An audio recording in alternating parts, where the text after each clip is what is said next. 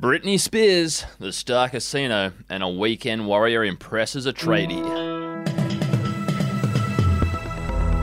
Hello and welcome back to another week. You are listening to the Batuta Advocate's Daily News Bulletin for Monday, the 27th of July. My name is Wendell Hussey, and joining me in the Budgie Smuggler booth is a very sprightly-looking Errol Parker. Yeah, feeling good and feeling blessed because I behaved myself on the weekend, unlike Clancy. What have we got up first today, Wendell? We'll kick it off with an international story, and every 30-year-old bloke on planet Earth now emotionally invested in the welfare of their first true love. This is written about Britney Spears, of course.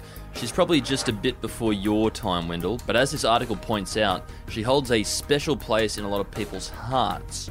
And this has come to the fore as the hashtag Free Britney movement grows. New court documents reveal that the 38-year-old mother of two is stuck in a legal arrangement that controls most of her life. Yeah, the official term is living with a conservatorship, and it's acquired through a court ruling which states that the person who it's made for cannot make decisions for themselves. And that's led to a growing number of 30-year-old men pledging to storm the LA compound where she's currently being held in. Sounds like an awful idea given the much documented behaviour of the police in the United States. Anyway, what have we got up next, Wendell? Some national news, and the Star Casino has offered the New South Wales government double or nothing on that $5,000 fine. Yeah, the casino have tried to get out of the fine they were handed for breaching COVID regulations by offering the government a little gamble. I personally am surprised that they're even responding to it, Wendell. Bit of the dog walking the owner here, is that what you mean? Exactly. The Star is an entity unto themselves. 5G is nothing to them. $5,000, not the deadly radiation waves that we should all be working to dismantle from our society. But I'm not sure why they're even bothering to respond, seeing as though they can get away with really whatever they want down there in Piedmont. Anyway, what's up next, Wendell?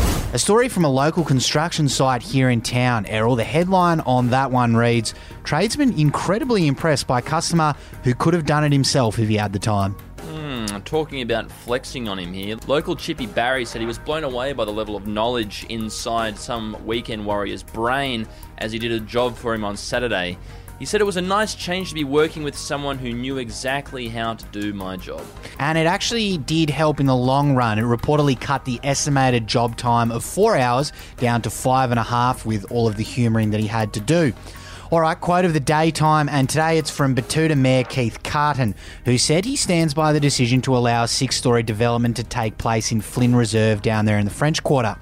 He said, "There's nothing untoward going on here. That new development will add to the cosmopolitan vibe in our French Quarter. All of the gossipers trying to stir up a bit of shit can take a hike."